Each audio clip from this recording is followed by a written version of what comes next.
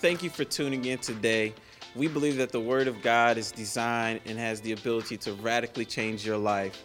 This series, Think Rich, Live Wealthy, is designed to change the way you think concerning finances and the life that you're living so that you can enjoy everything that God not only has promised for you, but everything that He has you living in today. Thank you for tuning in. Hope you enjoy the message. Praise God. Well, if you would join hands all across the aisles, let us pray. Heavenly Father, we just give you praise. We give you honor. I thank you, Lord God, for the power of your word to do what it does. I thank you, Lord God, that you said that your word would never return void, but it would always accomplish everything you sent it forth to accomplish.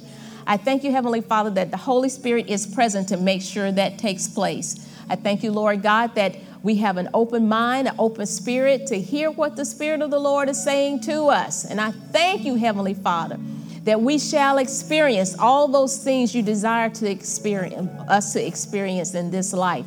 And I thank you, Heavenly Father, hallelujah, for the peace that comes from believing and trusting your word because you are a faithful God.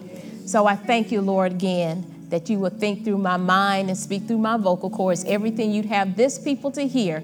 And we just give you all the praise and the honor in the name of Jesus. Amen. Amen, amen, amen.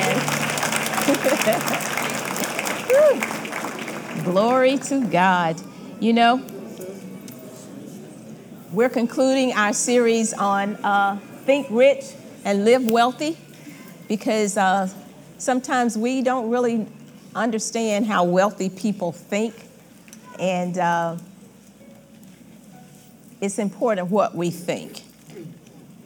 It's important what we think. It's important that we see things the way God sees things so that we can see everything God has said and that God has promised to us. Because, you know, the Bible says there's a way that seems right unto a man. And it's true, because sometimes what men think is easier for us, more comfortable, or it's something that we've practiced for such a long time, it's easy for us to do it even though it's detrimental to us and will not bring us the thing that God desires, but we do them anyways because of habit. But the Word of God tells us in the book of Romans chapter 12 that we need to renew our minds.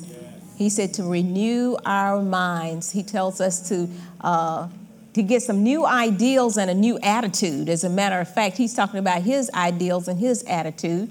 And of course, in our series, we talked about how God owns everything. I mean, he created everything. He owns the heaven and the earth and everything that's in it, which includes us. I didn't get an amen on that. But it does include us. It's just that people don't recognize it until you come into the kingdom of God. And then God tells us that you were bought with a price. You were purchased with a price. And so God doesn't do anything unintentionally. Everything he does is intentionally with purpose. God only operates the way he desires to operate. You know, God doesn't really cater to what we think. He really doesn't. God knows awesomely. God knows what is best for us. He knows what is best for us. And so as believers, and that's what we call ourselves, you know, we call ourselves Christians, but Christians always say they're believers. Am I right? Amen. So we do have any believers in the house. Amen. Praise God. So I'm so happy that the believers showed up. Otherwise, I may get some pushback on what God wants to share. But we look at the Word of God and we see what God thinks about stuff. We see how God operates, and it's always for our benefit, and ultimately it's for the benefit of the kingdom of God because God is interested in people. God is interested in people. That's why he said, for God so loved the world that he sent his only begotten son. For God so loved the world. He didn't mean the ground, the dirt, and all those things. He meant people. He said, I love people. So my interest is in people and getting people to come to know me and for people to experience my unconditional love towards them and my forgiveness and my mercy and my grace. I've started again reading the Bible in its entirety. That's always a challenge for me because I get misdirected. And what I mean by that is I'll start studying something, so I'm jumping all over the place instead of following whatever it is they tell me to follow. But just recently, just not necessarily recent, but just I think I'm in my 48th day or whatever reading, and I'm reading in the Old Testament, and I'm telling you, God loves people.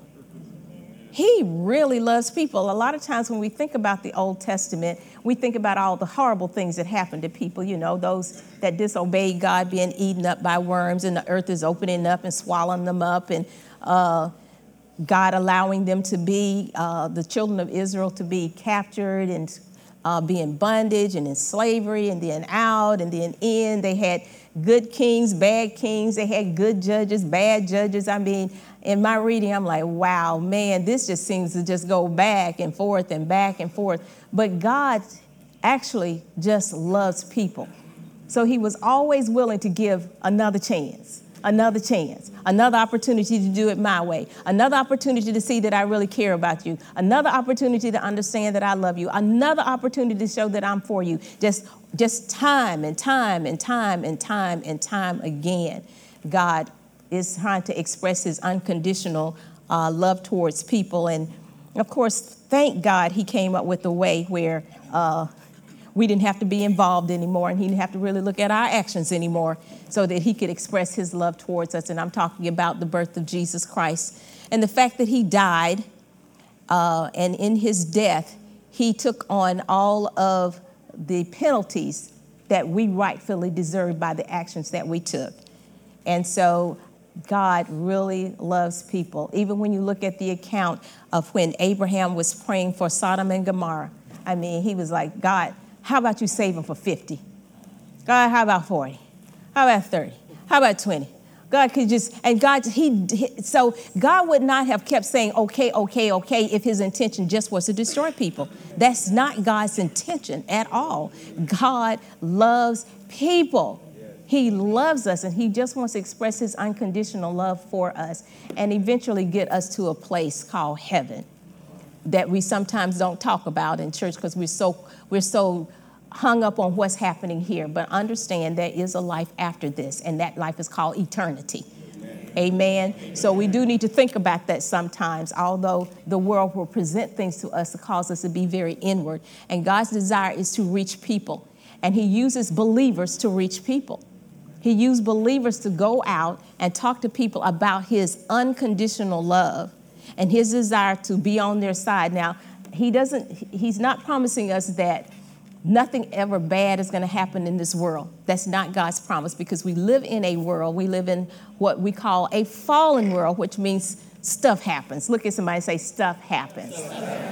So things happen to people, but God wants us to know that when those things do happen, understand, I am right here because I am for you. You may not immediately get out of the situation, but there is an end result, and I call it good, because he said, because I know the thoughts that I think towards you, thoughts of good and not of evil, to give you an expected end. That expected end is the end that God has designed for us before the beginning of time. So God loves people, and his desire is that we be with him. His desire is that we know him. His desire is that we have a wonderful relationship with him. His desire is also that we do things his way, because he knows those things are best for us. And he put many promises in the word of God. He says, I'm going to be your safety. I'm going to be your security. I was praying the other day, and God told me, he said, Deborah, I'm your benefactor. I believed I knew what that was, but I looked it up just to make sure. And I was like, God, I love that. You go be my benefactor. In other words, don't worry about it. And that's the way God feels about us. Just don't worry about it, so that we could, with liberty and freedom, do the things that he's called us to do. On Wednesday, I taught a message about financial freedom. And I said, it's not what you think it is. A lot of times when people hear financial freedom, they hear boatload of money. Millions at least. Some of y'all saying, God, how about 8 million all at one time? That's what you hear. But understand this: God calls financial freedom when you don't worry about finances at all. In the book of 2 Corinthians chapter 9, God talks about the place. Paul talks to us about a place that God wants all believers to be. God wants us at a place where we need no aid or assistance from anyone, and that we are able to give into every good work and charitable donation. You know, you can still have a house payment and be able to be in that position. You do know that that just simply means, let me just break it down for you. That means that I am able to take care of the affairs in my life. I'm able to save, I'm able to invest, and I'm able to give into the kingdom of God. Amen. That's where God wants everybody to be, so that we don't keep thinking we're falling short of where God wants us to be. Amen. Amen. Amen. Praise God. So this morning I'm going to talk to you about, my subject title is Give Like You Want to Give. Look at somebody and say, give like you want to give. And I certainly appreciate your repeating that. So now I want you to tell them that I said, give like you want to give. That's right. That's right. Put some inflection in your voice. Just give like you want to give. Nobody want to make you give. Don't want to. If I have to manipulate you to give, I have to keep doing that. And that's just too much effort. And you know what? God feels the same way. Too much effort. So look at somebody again and say, just give like you want to give. Amen, amen, amen. And so we're going to start this morning in Exodus chapter 35. Exodus chapter 35 and verse 4.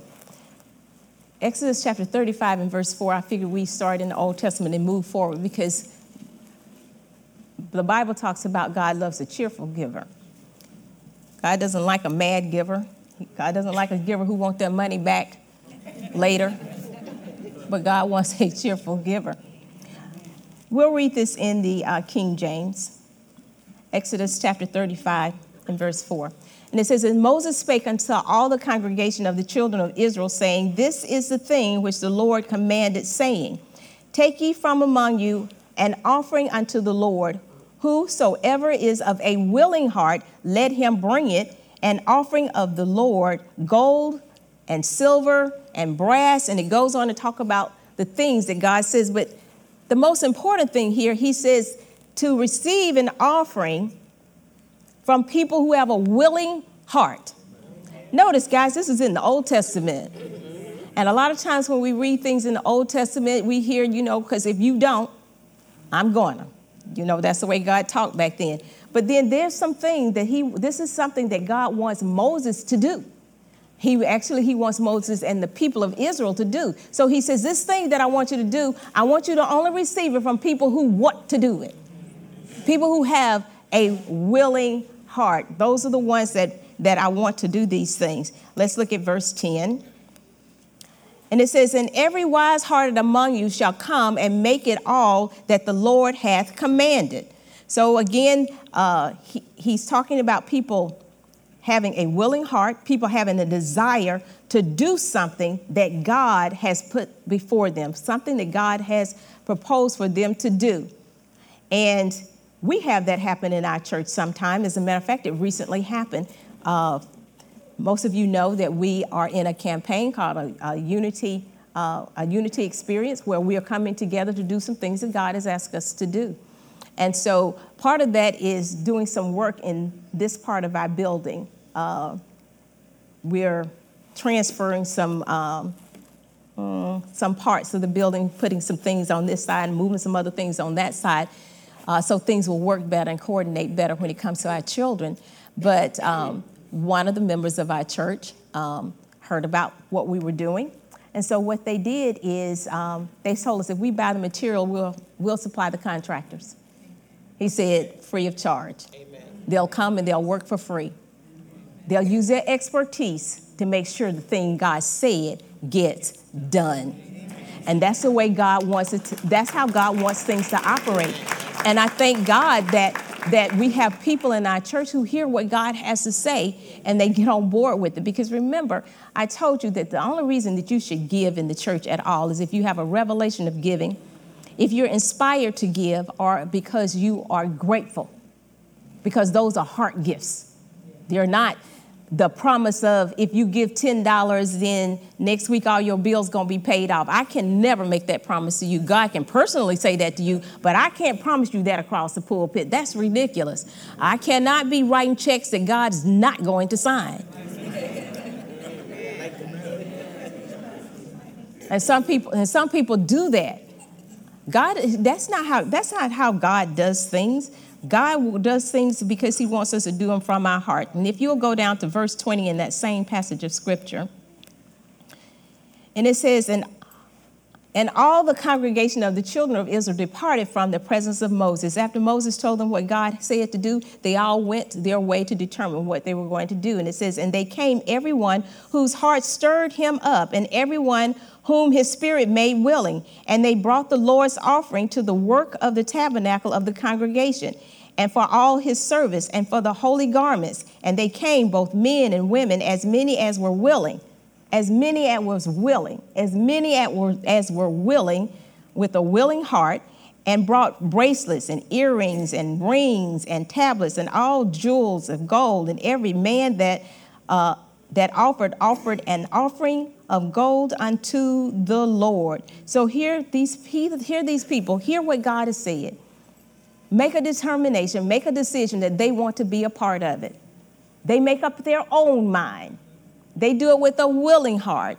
They're stirred up to do it. So they all brought what they had to make sure that what God wanted to have done got done. Let's look at verse 29 in that same passage of scripture.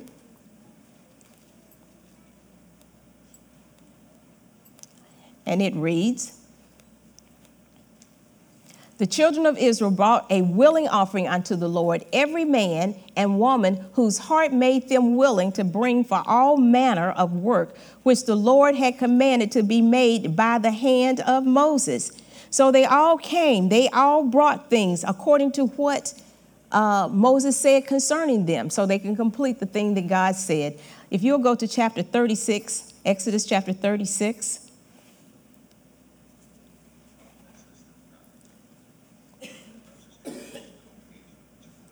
Exodus chapter 36. And of course, Moses set up people to collect everything that was being received, everything that people were bringing to do what the Lord was telling them to do. And in verse 5, he says, and they spake unto Moses, saying, the people bring much more than enough for the service of the work which the Lord commanded to make. And Moses gave commandment, and they caused it to be proclaimed throughout the camp, saying, let neither man nor woman make any more work. I don't know why it keeps doing that to me, touching it wrong. For the offering of the sanctuary. So the people were restrained from bringing, for the stuff they had was sufficient for all the work to be made to make it, and too much. So people came until it was done. Everybody came. As a matter of fact, if you read that whole passage of scripture, it said they came every day till they saw what God said needed to be done take place. Amen. And these are people with a willing heart. These are people who were willing to sow.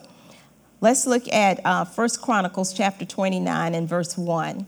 1 Chronicles chapter 29 and verse 1. And I'm saying all of this because we've been talking now for a little over a month about thinking rich and living wealthy. And basically, we've laid a foundation that no one should do anything unless they are led by the Spirit of God to do it. We haven't talked to you about God's going to multiply your seed sown, although that's in the Bible. We haven't talked to you about God wants to increase you more and more, you and your children. We haven't talked about give and it shall be given to you, good measure, pressed down, shaken together, and running over, because I'm telling you, if you don't do it from God's perspective, it's not going to profit you any. Not any of what we say and the promises that follow are going to apply to you.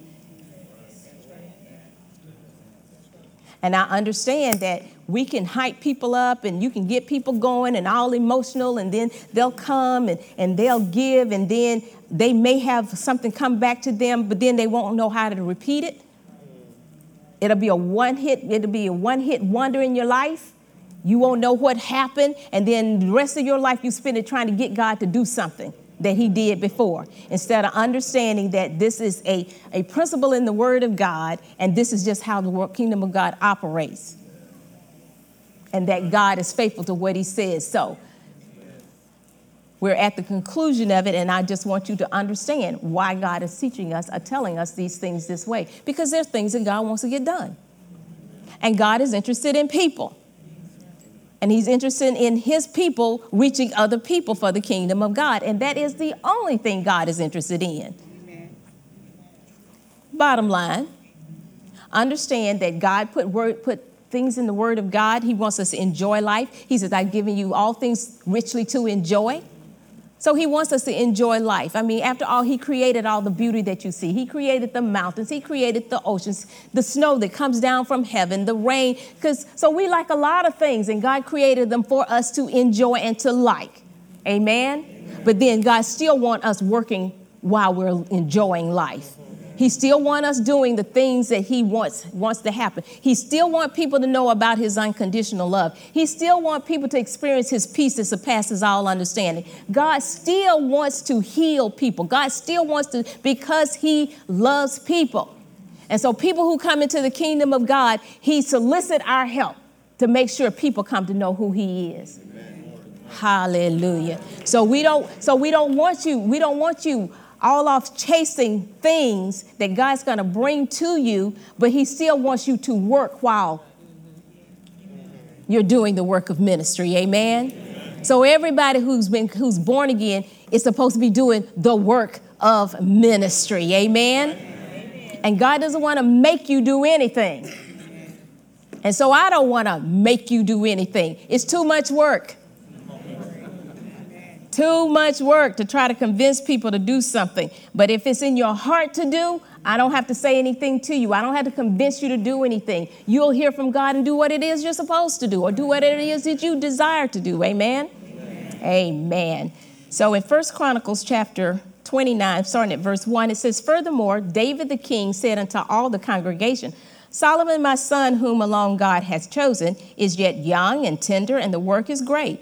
For the palace is not for man, but for the Lord. Now I have prepared with all my might for the house of my God. And then he goes on and tells us everything that he's prepared for the house of God. He said, but I did it with all my might. He said, I did it intentionally. It wasn't just, I just kind of thought about it. He said, but no, my heart was towards the thing God wanted to happen, to take place. So I began to prepare for it. Amen. Then in verse 3, he says, moreover, because I have set my affection to the house of my God, I have of mine own proper good of gold and silver, which I have given to the house of my God, over and above all that I have prepared for the house, for the holy house. So here David says, you know what? He said, I have of my own proper good to give. I've already set aside something. And in the Bible, when you set aside something for God, it's called a devoted thing. It's a holy thing when you set it aside to give to God. He says, I've already done that. He says, but my affections are towards the thing that God wants to see happen. So I have of my own proper good. I have of my own stuff that I also am going to give so that I can see what God wants to happen. Amen. Amen. So again, he's talking about attitude. He's talking about a heart condition with people. Let's look at 2 Corinthians chapter 9. 2 Corinthians chapter 9, and we're going to look at verse 10, or start in verse 10. And we're going to read this out of two translations. First, the easy reading version. We'll read it out of that one first. And if you don't have that translation, they'll put it up on the screen. And the second one, we'll do it out of the Passion Bible, so you all can get ready for that. But the easy reading version of 2 Corinthians chapter 9, verse 10, it says, God is the one who gives seed to those who plant, and he gives bread for food. In other words, God is a generous God, and he's the one, in this particular passage of scripture, another translation said he pays all the expenses. It says, and God will give you spiritual seed and make that seed grow. He will produce a great harvest from your goodness. God will make you rich in every way so that you can always give freely. And your giving through us will make people give thanks to God. In this particular passage of scripture, Paul is talking about giving to the poor. But he's still talking about the attitude and how these things take place. It says the service you are offering, verse 12, the service you are offering helps God's people with their needs. But that is not all it does. It is also bringing more and more thanks to God. He says it's helping their needs, but it's bringing more and more and more thanks to God. So every time this ministry does something to help the poor, every time this ministry does something to assist anyone in the position that they're in to get out of a position, then they said these people will give thanks to God. And a lot of you probably are not even aware. Every once in a while, we'll talk about some of the things that we do. But some of you are unaware that we do nursing home ministry. We do nursing home ministry because most of the time, older people are forgotten. People don't think they need anything. But do you know that some of these people still have never heard the word of God? Do you know some of these people don't have peace? They're still worried about their adult children. Do you know these people, some of them don't have people that visit them. They don't have anybody that talks to them. Do you know that just because they're older don't mean they're not worried? That's right. And they're not upset and they don't need the word of God. They don't need prayer. Some of them may even need financial assistance. But somebody, and God is calling us to somebody, need to reach out to this group of people. Amen. So we do have nursing home ministry. We go out and we minister nursing home ministry. We have a ministry that ministers to people who strip. See, used to be the church didn't want to go near those people, heathens. But do you know these women have families, they have children, they put them in school, and some of them don't know anything else to do but this. So who's going to talk to them about the love of God? Who's going to talk to them about the kingdom of God? And they may need assistance with something you don't know. But I'm just saying that God says we are the people, believers are supposed to be interested in other people and bringing them into the kingdom of God. Hallelujah. And a lot of things we do require resources in order for us to reach out. We can't keep coming in here and just be me, me, me. God help me out of my situation. God help me with this. God help me with my child. God help me with my home. God help me, God help me, God help me. God says, yes, I want to help you, but I also want you to help other people because this is how the kingdom of God operates. This is how the kingdom of God operates. Glory to God. And some of you have heard about Embracing Legacy. Some of you have not. But that's one of the mandates for Revealing Truth Ministries is to reach out to children. We started Embracing Legacy at the age of 2.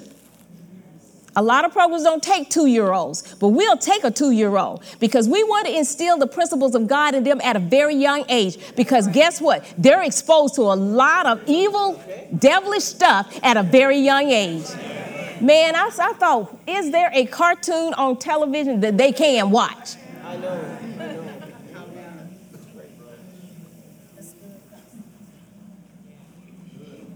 So, some of you know we started a marching band. And one of the things that Pastor Powe always said, especially when he heard about what happened in St. Petersburg about a young kid killing another one, he said, what if we put a trumpet in his hand versus a gun in his hand? He said, maybe we would have saved 2 families grief. And so that's why we started it. And where did the instruments come from? The instruments came from the members of Revealing Truth Ministries. Where did the uniforms come from? They came from the people sewing in Revealing Truth Ministries. And we didn't want them to have just some shabby stuff. You know how the church people. That's the church people. It's okay if the church people band wear a warm-up suit. Yeah, we started there, but then we went out and bought them almost $400 suits to wear. So when they show up, they get attention. And because of the people that are mentoring them, teaching them how to play instruments, not turning them down, when they show up and they see the posture of our children, they say, where did they come from? Every time. Where did they come from? Why are they disciplined like that? Yes, amen. Because we have anointed people who have a heart for children. And I'm not knocking other programs and what they do to reach youth. I'm not knocking it at all. But we don't have any athletic programs here for children. We have things that reach artists. And we have Miss Marcy. And Miss Marcy teaches these kids about art, the skills of arts, and I want you to know they had their last, what do you call it? Exhibit in a real museum. They were so excited. Those are things we prayed for. Those are because we want people to be exposed to our children who have been exposed to the kingdom of God so that we can be a witness to other people. And we have our robotics. Yes, amen. Our children are intelligent children. And we want to get them, we want to get the love of God on the inside of them. We want them to be able to witness about who they are at a very young age. And we want them in all realms of the earth. We want them in politics. We want them in movies. We want them, listen, it's all the places where the influence goes on. We need for them to be there. But you know, this stuff don't happen without resources. It don't just. And you want to know something? It's time out for us always trying to get to a government program to help us do what God told us to do. Because every time we do that, they put a stipulation on what you can say, what you can teach, how you can express things. And the whole idea is to get them at a young age so that they can be instilled with the principles of God. So when they go out, they'll work as unto the Lord. Hallelujah. And they'll be able to express God in other ways, and I'm not knocking it, express God in other ways other than singing, dancing, playing an instrument. And at one time, you couldn't even dance in church to express God. So we added dancing.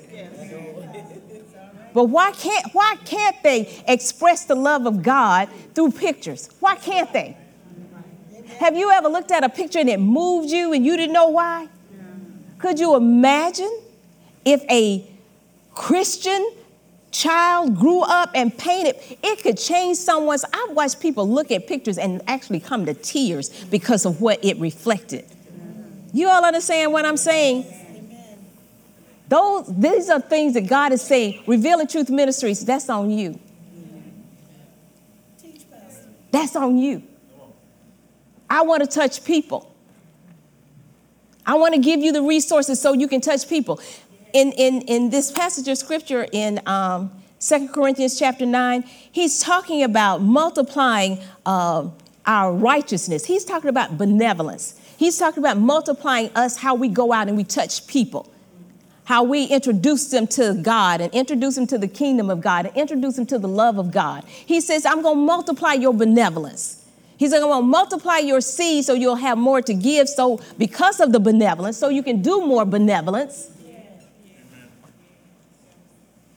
Because I need for people to see me. And the only way they don't see me is through you. Glory to God. So we are here with purpose in mind. We're here with purpose in mind. We have to do the work of ministry.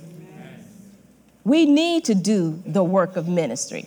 In verse 13, he says, this service is a proof of your faith, and people will praise God because of it. They will praise God that you freely share what you have with them and with all people. They will praise him to see you following the good news about Christ that you openly accepted.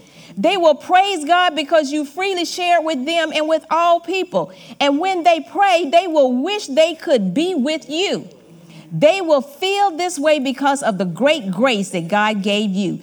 Thanks be to God for his gift that is too wonderful to describe. And I want to read that same passage of scripture to you out of the Passion Bible.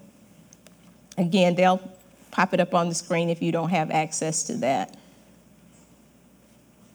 And it says, this generous God who supplies abundant seed for the farmer, which becomes bread for our meals, is even more extravagant towards you. First, he supplies every need plus more. Then he multiplies the seed as you sow it so that the harvest of your generosity will grow. You will be abundantly enriched in every way as you give generously on every occasion. For when we take your gifts to those in need, it causes many to give thanks to God. The priestly ministry you are providing through your offering not only supplies what is lacking for God's people, it inspires an outpouring of praises and thanksgiving to God himself. For as your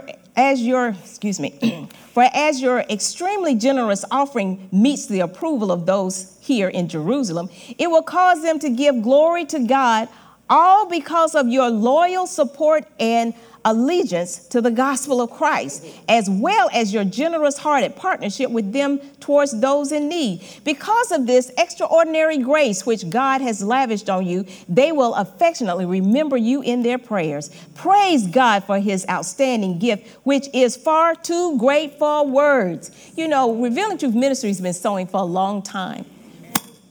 We don't try to do everything at Revealing Truth Ministries because we realize some other people do some things a little bit better than what we do.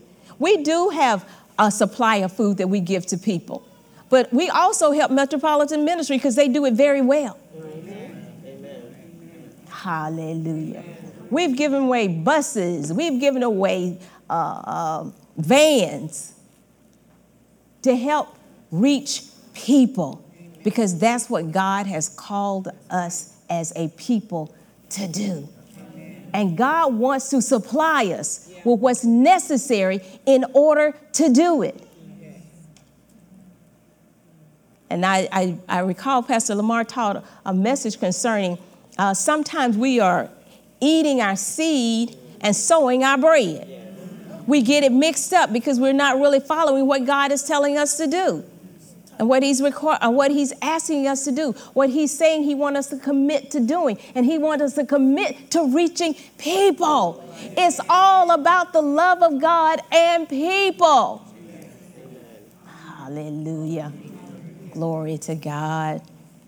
God is such a good God. So I'm going to read this out of the Pastor's translation to you. I believe we have time. Well, I guess I just did. Didn't I just read it to you? Yeah. I did. Amen. Did y'all want to hear it again? You don't have to. You can read it yourself. You can go to wherever you go, BibleHub.com. They got, I don't know how many Bibles on there. Tons of them, at least 25. Let's look at Isaiah chapter 55. Isaiah chapter 55.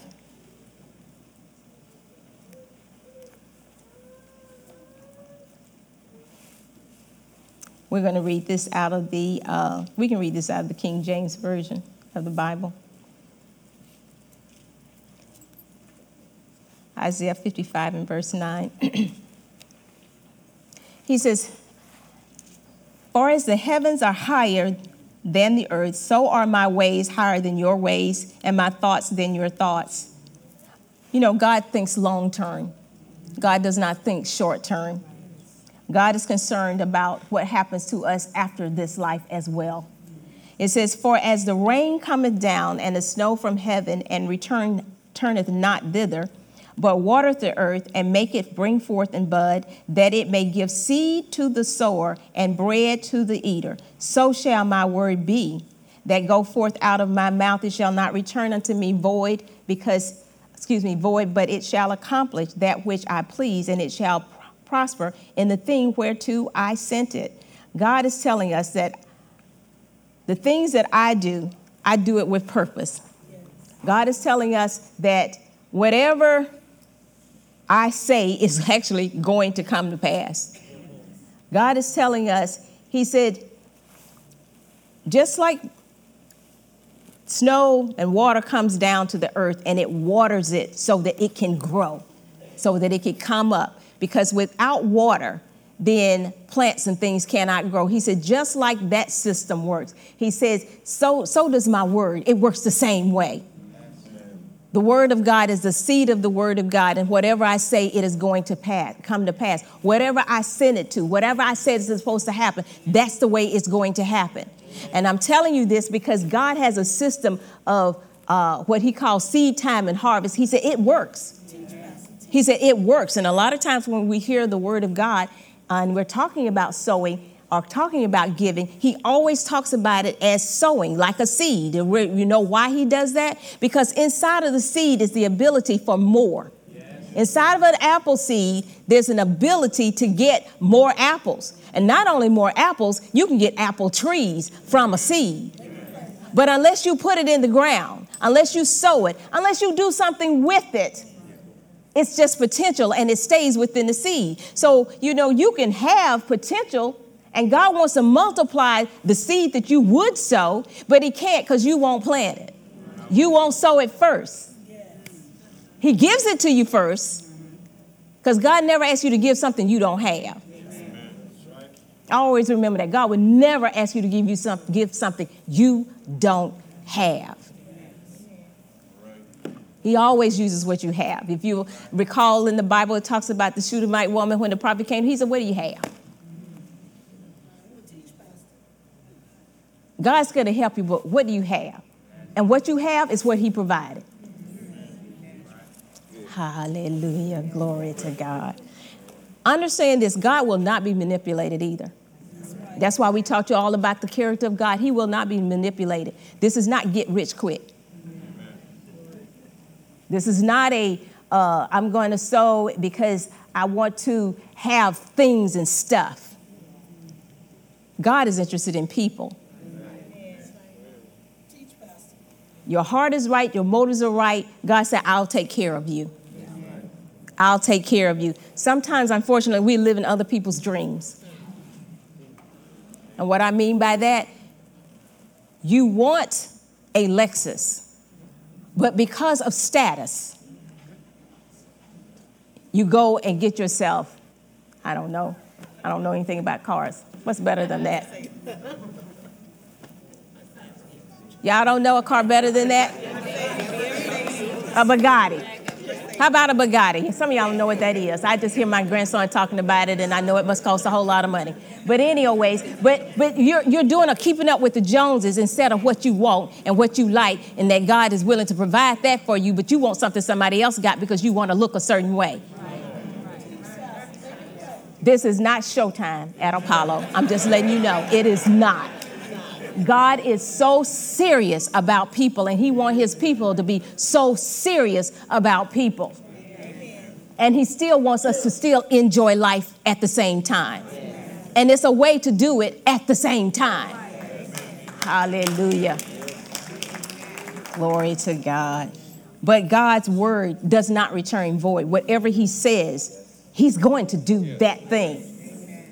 It's when you start trying to do something other than what he said. Amen. Listen, God is a rewarder. Let's look at 1 Corinthians chapter 3. 1 Corinthians chapter 3, and let's look at verse 8.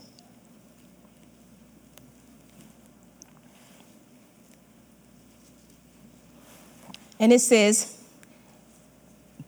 it's still in the King James, now he that planteth and he that watereth are one, and every man shall receive his own reward according to his own labor. Everybody's going to receive their reward according to his own labor.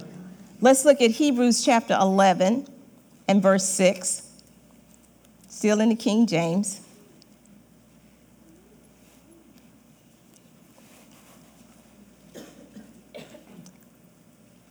And it says, but without faith, it is impossible to please him, speaking of God. For he that cometh to God must believe that he is. That means you need to believe that God exists. And that he is a rewarder of them that diligently seek him. So again, we hear here, God is one who rewards. He rewards those who diligently seek him. He rewards those who seek his presence. He rewards those who seek his will. He rewards those who seek how he wants things to be done. God is a rewarder. Now, I did not say that you earn your salvation through works, but I am saying that God will reward your works. God is how do I put this? God is going to reward us for good works that we have done. We are not saved by good works, but saved for good works. We we're not saved by good works, but we're saved for good works. So it's not your doing things that cause you to be saved and right with God.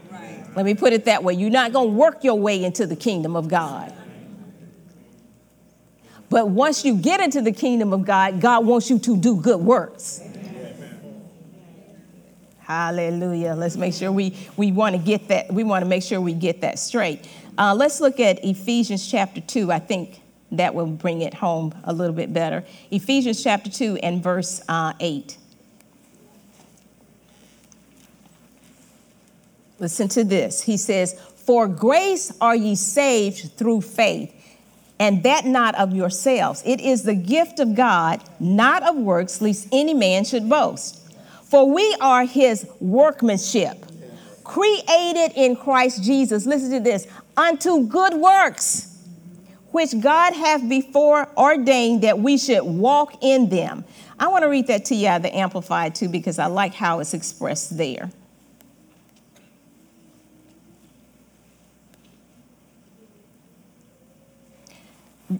Looking at verse 8, it says, "For it is by free grace, God's unmerited favor, that you are saved, delivered from judgment, and made partakers of Christ's salvation through your faith.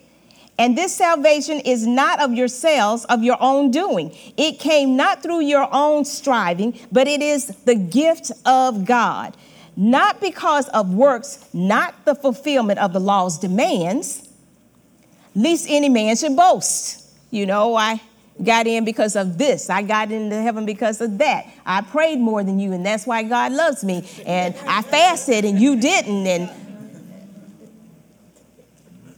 God says it's none of that. He said it's what you believe. Again, in verse 9, he says, "Not because of works, not the fulfillment of the law's demand, lest any man should boast," because people be boasting that, you know, they're in a better place in heaven than you are because of all the works they've done. It says, "It is not the result of what anyone can possibly do, so no one can pride himself in it or take glory to himself." Amen. He says, "For we are God's own handiwork." Amen. It's God's doing, his workmanship, recreated in Christ Jesus, born anew that we may do those good works which God predestined, planned beforehand for us, taking paths which he prepared ahead of time, that we should walk in them, living, listen to this, living the good life which he prepared, which he prearranged and made ready for us to live. So God says, I have already prepared some things. I already know what I want you to do. I already know where I want you to be. He said, I did all this stuff ahead of time. He said, and all while you doing these good works, he said, I want you to live the good life. So it's not I'm just toiling down here for God and, you know, I got this burden. Every time people say they had a burden, I was like, ooh, heavy load. But yet they were singing that song, God's going to lighten my heavy load. I'm like, you know what? This is confusing. I need to get in the Word of God and see what he's talking about because people made it seem like it was such a drudgery to serve God. There's no happiness in serving God. You go to church and you got to look like you just rolled out of the bed. You just... And when you look at all the beauty that God created, he could not possibly want us to look like that or act like that. There's supposed to be joy, unspeakable and full of glory. Not when you get to heaven. It's going to be really thrilling up there, I'm sure. But down here, he said he wants us to live a life worth living while you're doing good works. Hallelujah. So God really is a rewarder. He is a rewarder. Let's look at Mark chapter 10. God is a rewarder. Mark chapter 10, King James still. It says, Jesus said, truly I tell you, there is no one who has given up and left house or brothers or sisters or mother or father or children or lands for my sake and for the gospel, who will not receive 100 times as much now in this time, houses and brothers and sisters and mothers and children and lands with persecution, and in the age to come eternal life. God says, I want to bless you here too. He says, no one gives up. No one does anything for me. And there's not a reward to be expected from it. He said, no one. And understand this. There's a parable in the Bible. Jesus is speaking, and he's talking about laying up treasures in heaven. Laying up treasures in heaven. Laying up treasures in heaven. See, we're so busy trying to lay up stuff here that he says, do you know there's an afterlife? And there's some treasures in heaven? I have something in heaven that you're supposed to be working towards. So when you get there, he said, there's still more. There's still more because you laid up your good works. You laid up some things in heaven. And when you get there, he said, you'll have some presents to present to God. You'll have some things that you can bring before the Father. You'll have some gifts you can bring to God because of your good works, because God is going to review everybody. Yeah. Now, judgment has already come as far as your salvation, but he's going to review everybody's works. Yes. And y'all know how y'all like to get rewards. Have you ever been in a race and you wanted to win the trophy? No one gets into a competition and not want to get a reward. Am I right? So God says there will be rewards in heaven as well. He said, but it comes through your good works. But these good works got to be generated from your heart.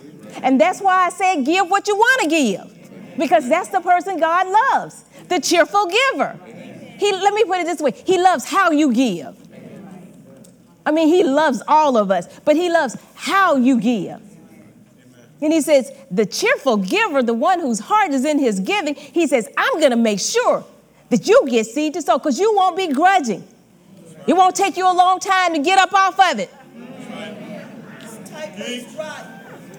I'm serious. Because everything that comes through your hand is not yours. It may belong to someone else. But we'll keep it for ourselves. When God said, no, that was seed to sow. Now you're about to eat your bread. I mean, that was seed to sow, right? And you're about to eat your seed. That's right. Glory to God. Hallelujah. Some of y'all probably saying, now how am I going to decipher which one it is? Many of the people in here know. Other people, he truly will guide you. You know, a lot of times when people say, something told me. And then you be like, shh, be quiet. I got a plan for this money. And you know what the Holy Ghost is saying? Yeah, but God's got a plan. You be like, I get the God plan next week. And God's like, huh? Because God's intention is that we be a blessing. That's what he told Abraham. I'm going to bless you till all families of the earth have been blessed. Amen. So God rewards. He rewards. God is a rewarder. Let's look at Luke chapter 19. We're going to bring this to a close. Luke chapter 19.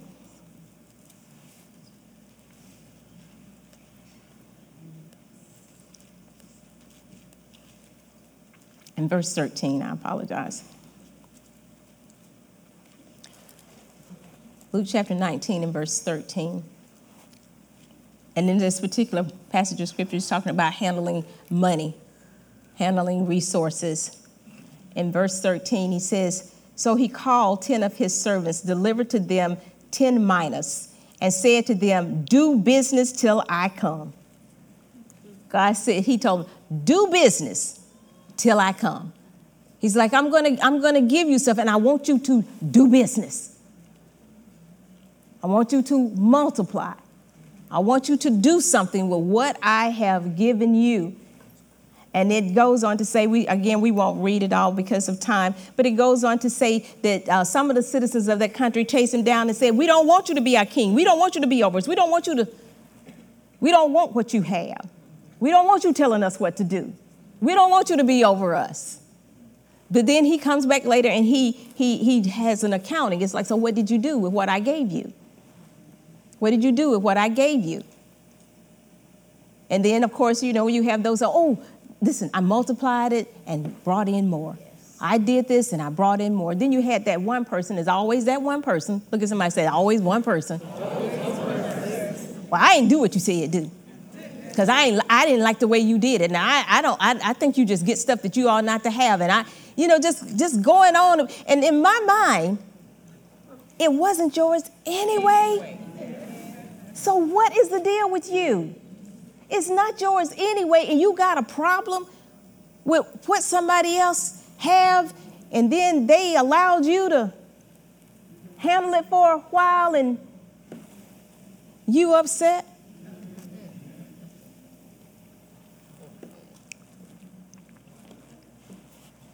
God is saying that we need to go out and do business, that we need to be good stewards over what he's placed in our hands. We need to be good stewards over what God has placed in our hands. Because a good steward don't lose resources. They don't waste them. A good steward always gets more. Because that's what he said. He said, if you handle it right, I'll give you more.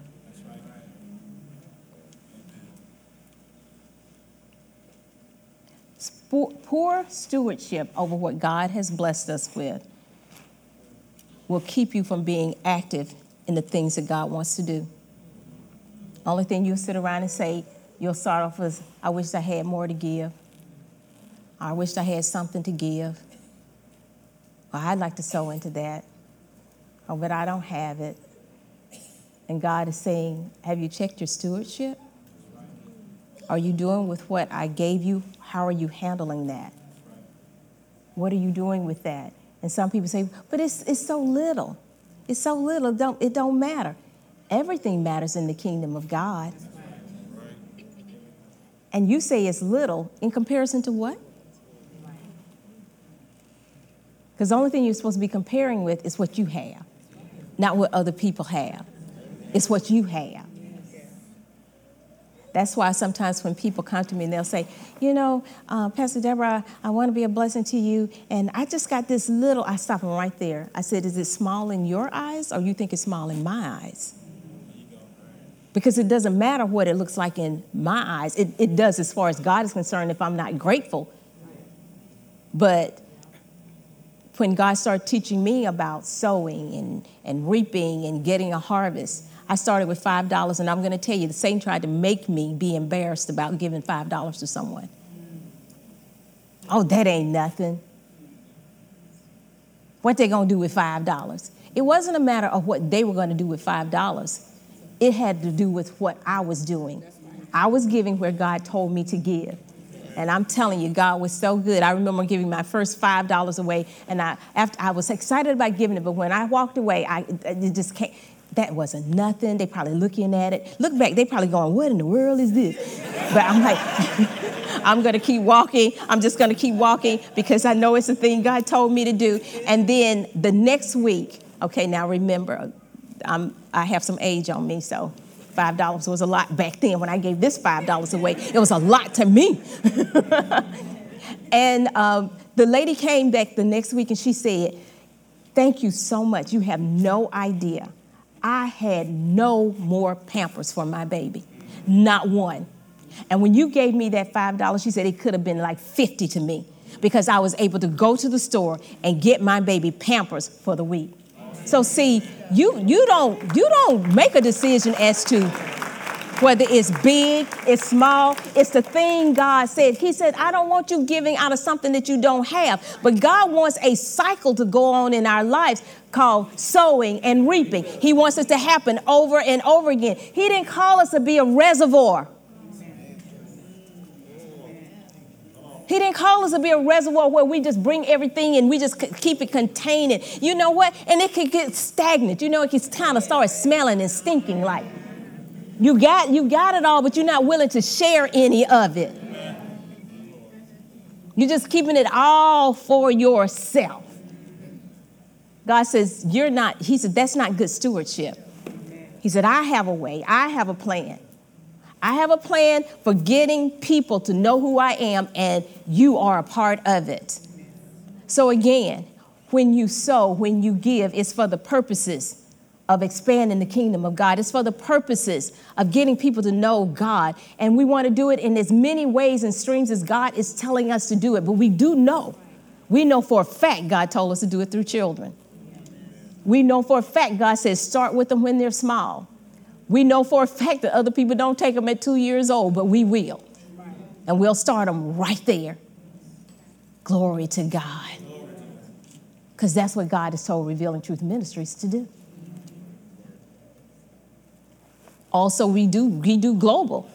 You know, one of the things that my husband started is leadership classes in other countries.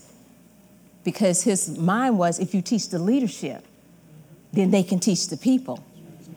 And though he passed on, my daughter picked it up. There is a church in Nairobi that wants a library so that their pastors and their leadership can come and learn. Well, you know, you don't go to Africa for, I wish I could go. And it would be great if the team could go by osmosis or by translation, by, what is that word? Be translated over there. But more than likely, that's not going to happen. So the resources that you give help us to do what God wants us to do. And that's reach people. That's to pour into them everything that God has poured into us. And so when we came here, when Greg and I came here, we knew that God wanted us to start a church. We knew God wanted us to start Revealing Truth Ministries. And for those who don't know, I'm originally from Georgia, and he's really from Alabama. We came here in 1990 to start Revealing Truth Ministries. And God has blessed us. And although he's gone home to be with the Lord, he's ran his race, he did what God wanted him to do, I'm still living. I'm still living. And I'm not trying to carry out a plan that he came up with. I'm carrying out a plan that God came up with.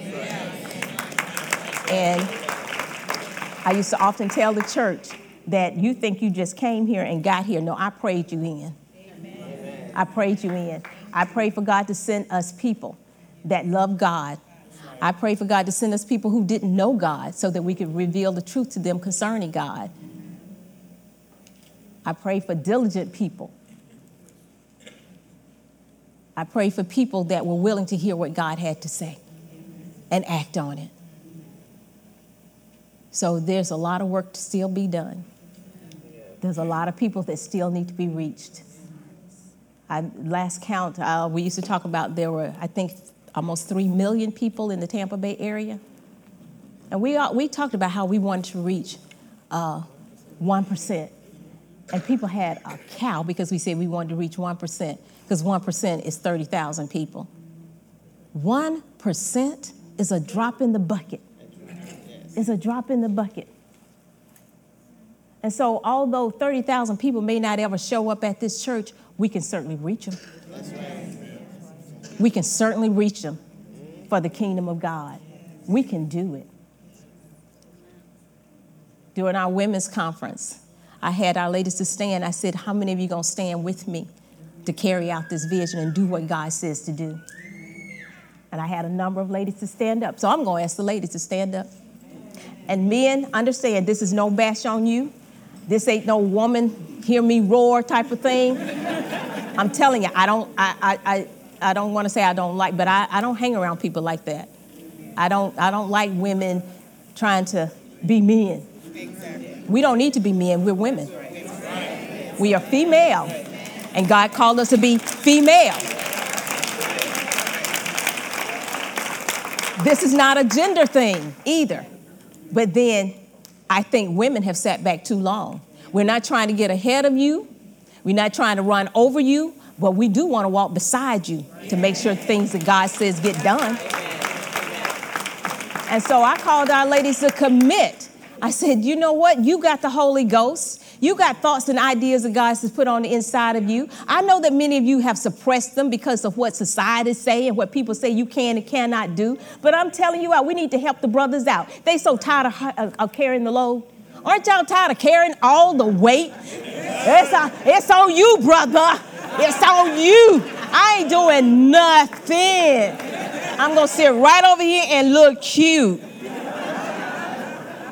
In the meantime, y'all just wrestling with it all. I want the men to say, help a brother out. Amen. But I'm just saying, ladies, there's stuff on the inside of us. There's creativity on the inside of us. At our women's conference, I remember Pastor Brian, he said, I want all of our women to, in all their variety and all their colorfulness. You know, women, we can multitask like nobody's business. Oh, we can. And we want to be right there beside the men saying, we can and will do what God has said to do.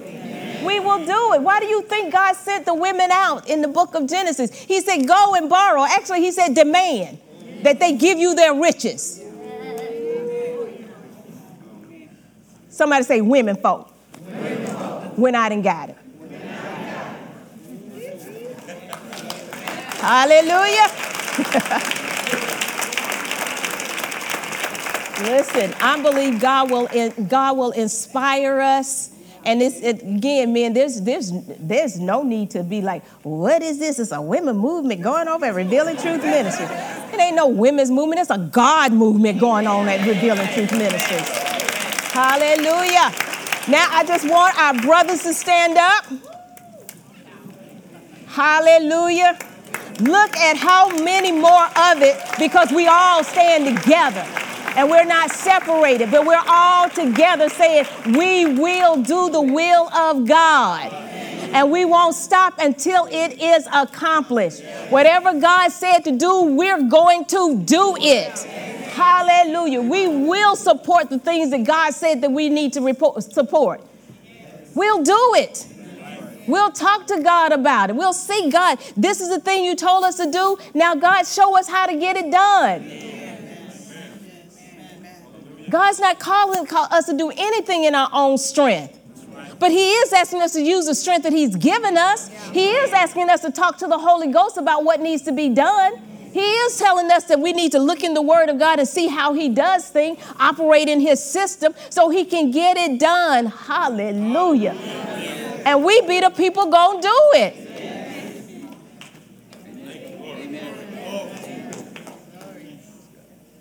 We got to be the people who do it. I don't want to be like it.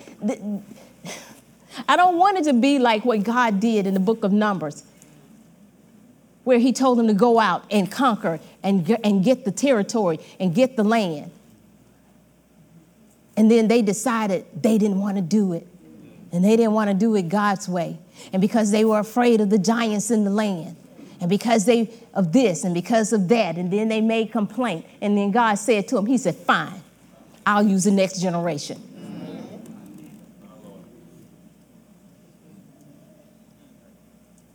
I told God, I want to be a part. I want to see it all happen. I want to be all about my faculties. I don't want to be all decrepit, can't half see, don't know what's going on. No. I want to be on the front seat. I want to be participating. If anybody running, jumping, and dancing, it's going to be me. Amen. Saying, look what God has done through us. Through us. Yes. Because us is better than we individually. Yes. It's the us. Glory to God. Man, you just, some of you who are kind of new to the ministry, you just need to talk to some people who came with us from 56th Street and see all the stuff that God did. I almost feel like we've been on siesta for a moment, but God is ready to move now. I'm telling you, God bless people in this church like you would not believe. Okay. And you know what? They didn't heap it up on themselves either. They brought it in so we could do whatever needed to be done. And we didn't stop giving and say, yeah, I already gave one time. No, we gave till it was done.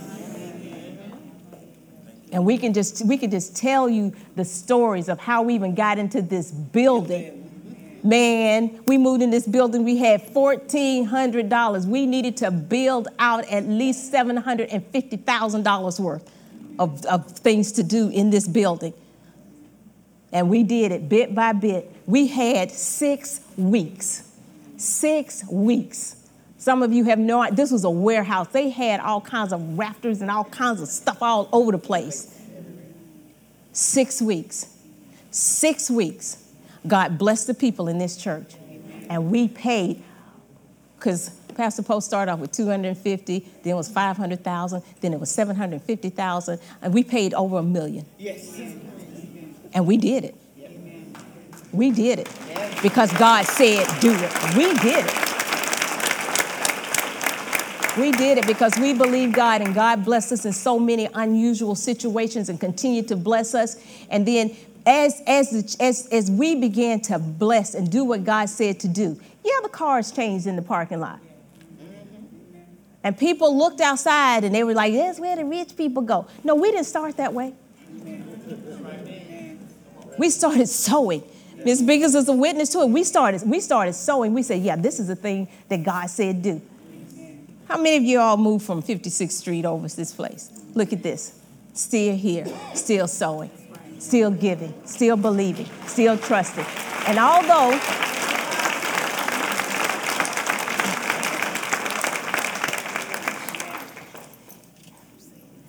God has expanded the vision, and he does, and made it more clear to us concerning what we need to do and what we ought to do and the things that he wants to do at this church. I just trust God that you are the people that God called to do it, so that many can give thanksgiving to God. There are people that I see that have moved to other states, moved to other ministries, and they said, you know what? I wouldn't have been able to gone through what I went through. I would have never been able to do what I'm doing had I not sat under this ministry and heard the truth about who God really is.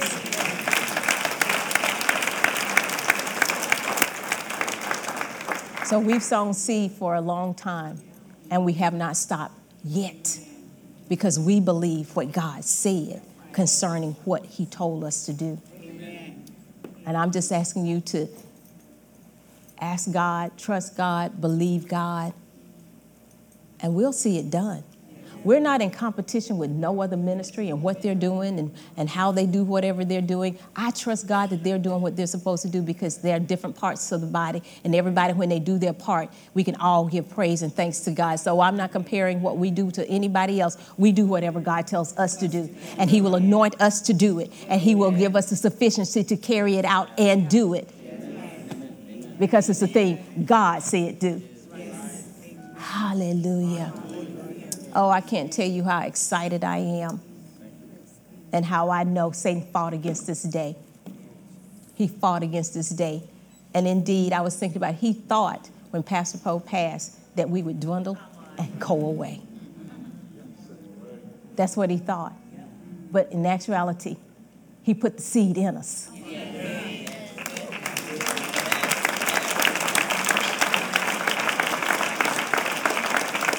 And people didn't come because of him.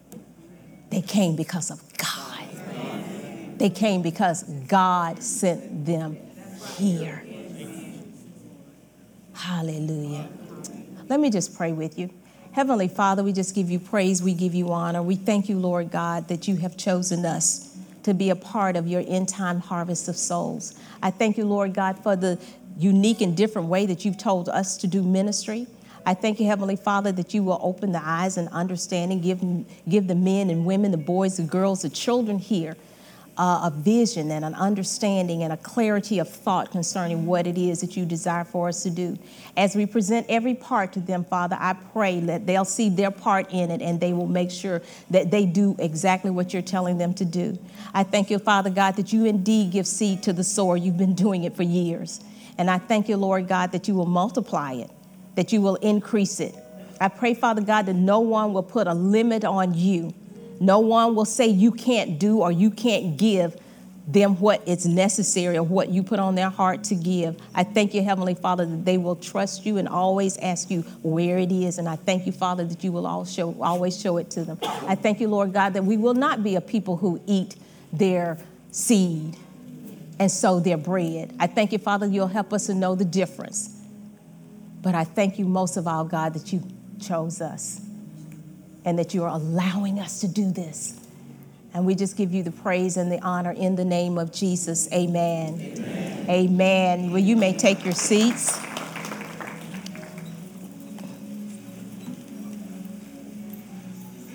And again, just look at the person next to you and say, give what you want to give. Give what you want to give. Thank you for watching the message today. I pray it was a blessing to your life. Remember, you can always like and subscribe to our page and be notified when new messages are available. Have a blessed day.